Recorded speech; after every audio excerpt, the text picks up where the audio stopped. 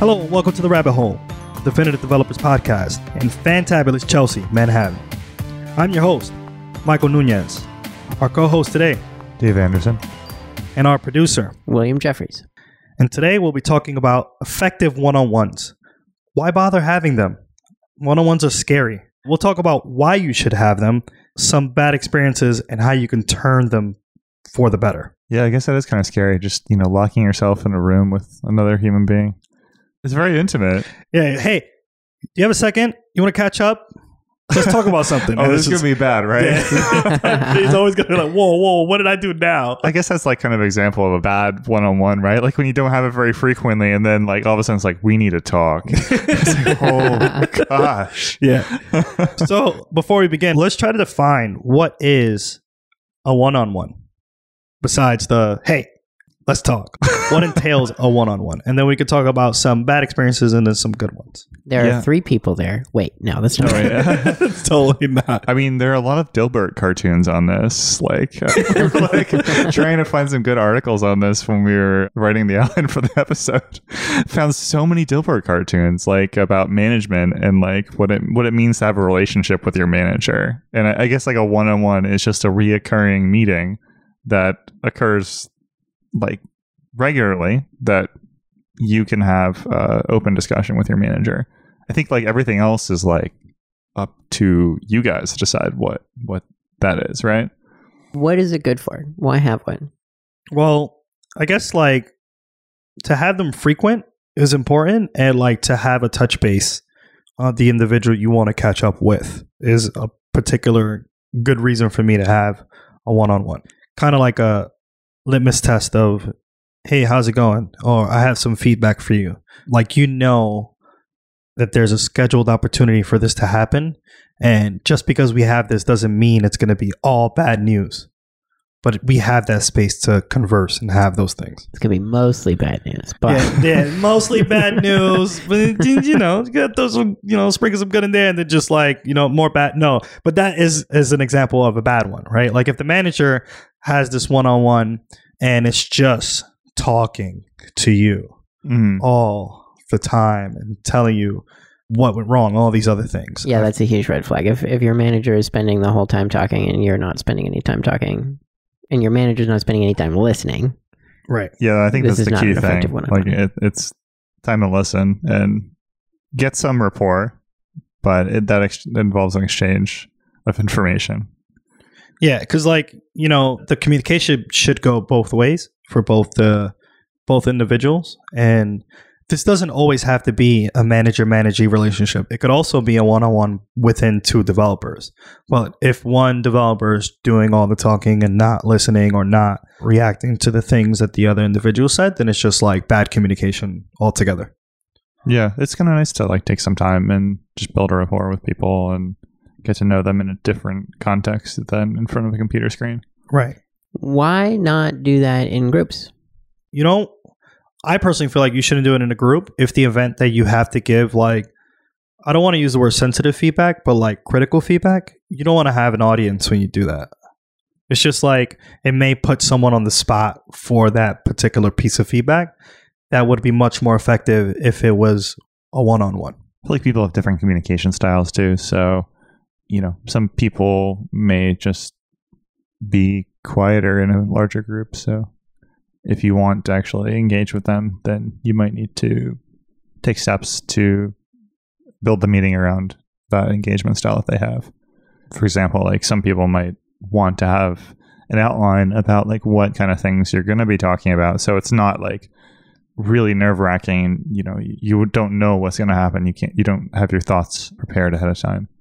Yeah, I think that's a common trait in introverts. A desire to spend time ahead of time looking at the agenda and preparing your thoughts. And then they end up being much more effective in the meeting because the extroverts actually don't bother preparing at all. That's a particular framework that a lot of one-on-ones can do. And oftentimes, unfortunately, the manager or the person who's leading the one-on-one may not follow a formula, which can make the other person very tense. I have definitely been in this situation before where you do not realize that the person you're having the one-on-one just really needs an agenda. And it's like, why? Yeah. So what are some other bad things besides like not having an agenda? This is probably more manager specific, but like asking only yes or no questions can be a bad practice because you don't get the chance for the individual to explain with open-ended questions when you want to figure out like a solution to a problem. Like, oh, did you think this piece was hard? No. And that's it. Like, rather than saying, what about that particular piece of code made it more difficult for you? Kind of bit. And then or they like, can what, go, did you enjoy that difficulty? Like, is there like some color you can add to that? yeah. Like, cause I don't know, like there are hard things in my life that I enjoy because like I'm like getting something out of it. Right. And there are hard things that in my life that I don't enjoy because I'm not getting anything out of it. Right. So there's a lot of color that you can add by just having an open-ended question. Right. And I think for a manager to kind of get those thoughts and in, you know, in an expressive way that isn't just the yes or no is much more beneficial to the manager to apply it to the team. What if, you know, you're in the middle of doing something that's like pretty critical and you don't have that much time to have a meeting right now and your manager's just like, no, you got to get in here. We need to have this meeting right now. Oh, that would be kind of alarming. It's like, oh, what is it that's even you explaining that situation makes my hair rise because it's like, oh, what did I do wrong that I have to stop what I'm doing to listen to what's going on? Like, you know, you're about to get berated or something. I don't know. Like, I know what you did last summer. yeah, exactly. Yo, we need to talk right now. Like right. That's pretty scary. Yeah, and your head's not going to be in it too because like you have something else that you're working on that's important as well. So, I mean, I guess it's good to have the time set aside and like dedicated. Like this is your time to interact with me. But you know, if this isn't the most important thing for you right now, then there's a space for some understanding with that. Right. Yeah, I guess that we mentioned before, part of the planning, like if you don't bring a framework to the meeting, the least you could do is have it scheduled so that it doesn't come abruptly or critically like that. Oh, yeah. I love having recurring meetings. Yeah. Because finding time for a meeting is one of my least favorite activities. Speaking of like things in my life that I don't like doing. Yeah. It's just so much easier if like the meeting just happens naturally, which I guess is why people like having sprints because there's a rhythm to it. Right. So what do you personally find useful about your one-on-ones? What I find useful about the one-on-one, like if it's a reoccurring meeting, as Dave mentioned, is the space to allow one another to share feedback. And I think that that's like really important in building rapport and understanding other individuals, is being able to have the space to share feedback that happened throughout the week or throughout the day and get your thoughts and share your thoughts with someone else and see what they feel and think and respond to that. I find that very useful because suppose I wanted to change the way GitHub branches are named. Okay. And I make that change without asking anyone because I'm used to doing it in a certain way. I would expect like in the one-on-one for someone to bring that up. Like, hey, you have been writing your GitHub branches this way. We've been doing it this way. Do you mind like following the convention? Like, oh, snap. I didn't know there was a convention. I'm sorry. Like, we'll do that. That convention is actually much clearer than what I had in mind. Like to have that space, that opportunity to share thoughts about the work that I've been doing and that I've been contributing is good for me because then I'm able to continue doing good stuff and stop doing bad stuff. There you go. Yeah. That was a lot of words. I agree. I think for me, like in a similar vein, like I really enjoy having some time to like have an exchange with someone that's like really focused and, you know, something that we can kind of gain some clarity around different things that, you know, we may not have time to talk about in like the day to day. I think that they're effective for certain conversations that you wouldn't want to have in public in addition to feedback, like asking for a raise, for example. It's nice to have a regular touch point with your manager where you can say like, I'd like a promotion or, you know. I'm imagining this in a manager with all of his reportees where someone just like, give me more money. It starts a chant. More money, right. More money, more money. Oh, that went well. I also think one-on-ones are an effective moment to really get a sense of how a person is doing.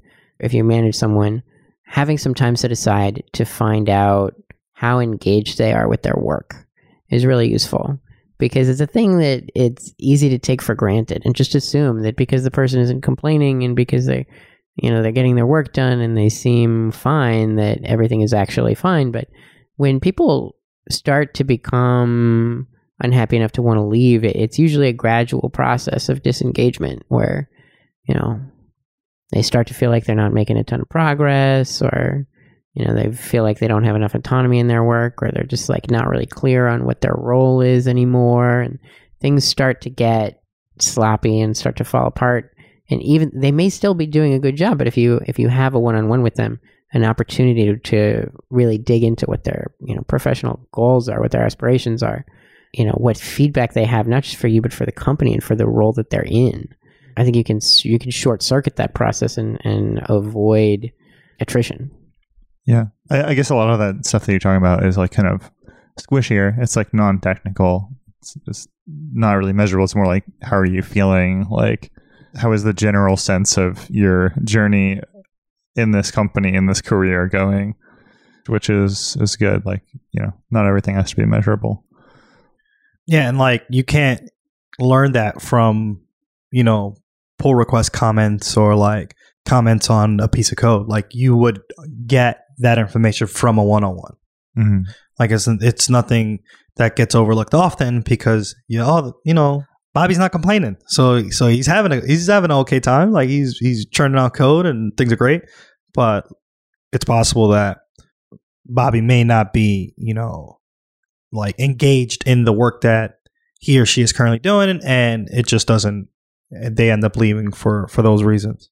Yeah, I guess you touched on this a little bit as well, but there is like kind of the here and now of like what's happening, what progress are you making, and then there's the longer term picture of like goals that you're setting and your career and where you're trying to go with things.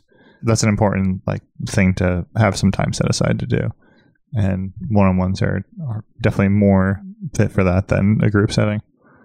Yeah, I think part of the responsibility of the manager is to make sure that their employees are happy enough that they stay employees. And I think the one-on-one is a really powerful tool for doing that. I think one thing that I've used one-on-ones in my tenure at Stride is to kind of be able to have a space where we can discuss what just happened. And that could be both negative and positive. Like if for whatever reason I felt like I was disrespected for whatever reason, I could definitely ask for someone to go into a room, and then we'll have a discussion like, hey, I personally felt attacked because of X, Y, and Z, and I just want to let you know that I feel, unhappy about the way that I was just treated in front of the entire team and stuff like that. And being able to hash out particular problems that you may have with your teammates is like definitely a thumbs up, because the more you can kind of point to a problem and see what kind of solutions you could get out of it, like the more rapport you get with that individual. I found it very helpful to like be able to talk to someone about something that just happened. Like the earlier you can give the feedback, the better. I think in the discussion that Dave mentioned, where things are critical and you need to stop what you're doing, like that is extreme. But like, hey, when you have a second, can I catch up with you for 5 minutes? Yeah. And try to keep it 5 minutes. Like that's another thing. Don't say 5 minutes and then keep it for 30. Try to find the amount of time where you want to keep, the feedback short and concise, depending on the amount of time that you have, because the other individual may not have more than 5 minutes. Yeah, or like if you have serious feedback, don't ask for 5 minutes because it's not going to be that fast. It's the elusive 5 minutes. Yeah, it's just 5 minutes. Then you just like have enough time to make the other person feel shitty and like no time for them to respond or process at all. Oh man, yeah. Just drop a bomb. Oh. I got some feedback. Yeah. See you. Yeah. I feel so much better. Yeah. I think when the engineering team gets comfortable with having to get kind of like pulled aside, and it doesn't always have to be negative. Like you can pull someone aside and say, hey, I just want to let you know that was great stuff that you did back there, or the feature that you rolled out and deployed was amazing and there were no hiccups. Great freaking job. Stuff like that. Like the more the engineering team gets comfortable with having one-on-ones with other individuals, I think the better the feedback cycle exists with the team, and then the team grows and becomes better too. Yeah, definitely. Does anyone have any agendas that they follow when having a one-on-one that makes it effective? Yeah, I've tried a couple of different things. There's a great blog post. I forget the name of it. It's like the 7 questions of successful coaching or something catchy like that. I read it a while ago. I think he made a book out of it. So he outlines he outlines 7 good questions. My favorite is, so what's on your mind? I use that one a lot because what I've found is that people actually have the thing that they want to talk about in their head. They just don't feel comfortable bringing it up. And pretty much every other question that you give them is going to lead them to talk about something that fits into your question. But if you ask what's on your mind, you get what is actually on their minds. Yeah.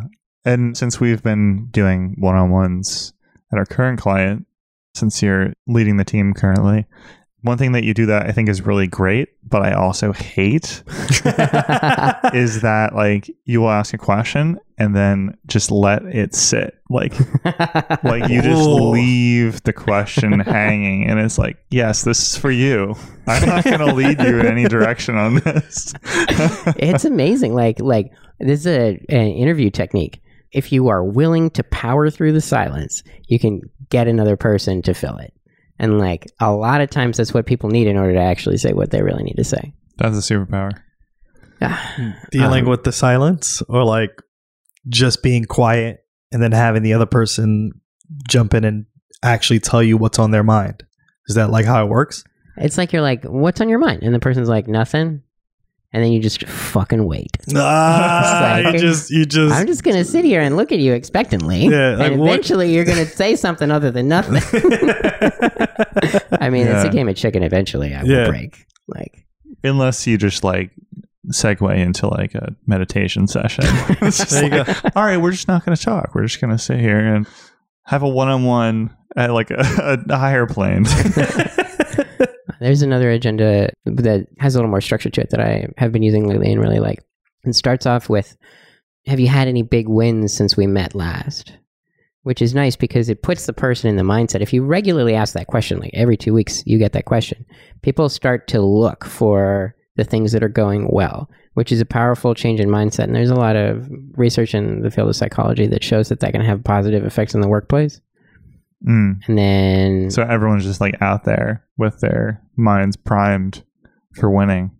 Yeah, and it's like, okay, well, so could I turn this into a win that I could bring up in my next one-on-one? Yeah, I mean, I guess like a more neutral way to ask that question would just be like, how productive were you this week? But then it's just like you're looking for a measurement less than like, a 7 productivity thing. Units. Points, all those points. Hit a new high score. There you go. So then I ask about if the person has any updates or if I have any updates for the person. There's like a little segment for that. And then I ask if there are any roadblocks or concerns, like some kind of a problem that they might want to bring up. And then talk professional development. And then lastly, and with like some kind of a question to just sort of mix things up. It's different every time. Like you can try and help the person shape their role better by asking something like, if you could do one thing in your job less, what would it be? Or you could ask a question that try and prompt some feedback for you as the manager. Like, what's one thing that your last manager did that you liked that I don't do? I find if you just straight up point blank ask somebody, hey, can I have some constructive feedback? They will absolutely never give you an answer. Right. Absolutely never. Yeah. But if you can kind of like trick them into it, like give them some plausible deniability, like, oh, I didn't really mean that I was giving you I didn't mean that you were doing something wrong. I just meant that like, this is the thing that my other manager did that I thought was good. Right. Right. Yeah. I was thinking about that a little bit today. Like the best way to give some kind of feedback. Like it's not like you're doing it wrong. It's like, oh, there could be a better way. Right. Like, let me show you this wonderful thing that happened. It's not just hard to give feedback. It's also hard to make the space safe enough that someone else feels comfortable giving it to you. So kind of tricking them into giving you that feedback. Or at least giving them permission somehow. Like, right. What's one thing that you would do differently if you were me? Well, raises. Give me raises. Just money, yeah. What about the location for the one-on-one? Is that important? good question. Depends. I think it depends on the relationship that you have with the individual. If it's like, if it's going to be really quick, you can probably like, hey, I'm going to go grab some water. You have time for a catch up really quick. Or like if it's scheduled, then it's definitely like, it's usually a coffee shop or lunch. Food is always a good thing. You want to do it in front of their parents? You know? This is a one-on-one with your family. Yeah, I was just thinking about like different one-on-ones that I've had. Like, coffee shops and lunch is good because you have something that you can kind of chew on, like to maybe deaden the secret weapon of the silence. People can have some time to like digest and like think of things. And on the opposite end, like, or in the middle end is just like a private room in the office. And the very opposite end is like that weird stock room that like we keep on having to go to. It's awful. Yeah, or like trying to do a one-on-one like at couches, like on couches, like near other people's desks. And you're like, can they hear me? Are they listening? Yeah. Or like just doing it at your desk. Yeah. Like, yeah. In an open floor plan. Or like in the coffee shop that's closest to the office. Like, oh, yeah. Or like at a loud bar and you're like, did you say I'm a what? Yeah. You want to make sure you guys are able to listen to one another and not have to worry if someone else is listening to you. I think that's like the really, really important thing. You want an environment that doesn't set up a weird power dynamic. Like if you have one person in like a Herman Miller Aeron chair behind, $1,000 desk, and the other person is like on a crate, sitting on a crate. that makes it a little weird. You're doing like the power hands triangle. Yeah, exactly. Illuminati. Yeah, I think power dynamics definitely plays a role in what the feedback will entail and what the relationship is like, and the energy in the room is would be weird. Yeah. But I think like the number one reason to have one-on-ones is definitely for feedback between two individuals and getting an understanding of the person's thoughts and figuring out what's on their mind. Well, I think the feedback thing is like, I think that comes up a lot, particularly when it's like a peer-to-peer thing, because one-on-ones are also super effective for like if you're pairing with somebody. Yeah. It's good to have, maybe it's just like a 15-minute one-on-one where you guys go around the block or get coffee. Yeah. How is this working? The classic, like, the BO discussion. Just coming back. Pair programming. Yeah. Episode something. Yeah. 2. Whatever. 4. I think one-on-ones can be so much more than that, too. Particularly if you have a manager who takes their job seriously and actually thinks of management as one of their primary responsibilities as opposed to like a thing that they got roped into doing, as I think happens far too often in tech. You get some tech lead who's really good at programming and somebody's like, well, you got so good at this that we have to give you something that you're worse at. You're so good at programming, you're going to be managing people. Yeah, we're going to promote you until you are incompetent. There you go. Oh, wait, man. Is that a good thing? Is that a good thing? No. The Peter principle? Oh, God. I think this is why we need individual contributor tracks. Yeah, that's true. Cool. So we just had a lengthy discussion on one-on-ones, why you should have them, and what are some bad examples and what you should avoid. As I mentioned before, every team should have the space and the opportunity to have one-on-ones with one another to help with giving and receiving feedback and being able to build rapport with your developers and just your be engineers. excellent to one another. Yeah. Yeah. Do we have any teacher learns we want to discuss? I have one at the client that I'm in right now. We're working on some new functionality to the Ruby front end code base and actually looking into Slim, which is a front end framework that replaces ERB. Is very, very similar to Haml. And I haven't coded in Haml in a very long time. So to actually use Slim is like amazing. Haml is the one with significant white space. Is that right? Yeah, both Slim and Haml are very similar. They're like white space sensitive, and you don't have to wrap your HTML elements with less than greater than brackets. You could just type, the class and then indent and then type some things and then web pages happen. It's great. Slim is awesome. I just did some reading and found that Slim is actually 8 times more performant than Hamel, which I thought was pretty impressive. So anyone out there have any Slim experience or any Slim tricks? Any Slim Jims also? Any Slim Jims? Yeah. A little hungry. I would love to get some feedback on or some tips on Slim. Cool. Awesome. I'd like to thank our co-host, Dave. Always a great time. Thanks, man. And our producer, William. Thanks for coming on down. Happy to be here. I'm Michael Nunez. Feel free to hit us up at twitter.com/RadioFreeRabbit. And if you haven't, please subscribe and give us a 5-star rating on iTunes. This is The Rabbit Hole. We'll see you next time.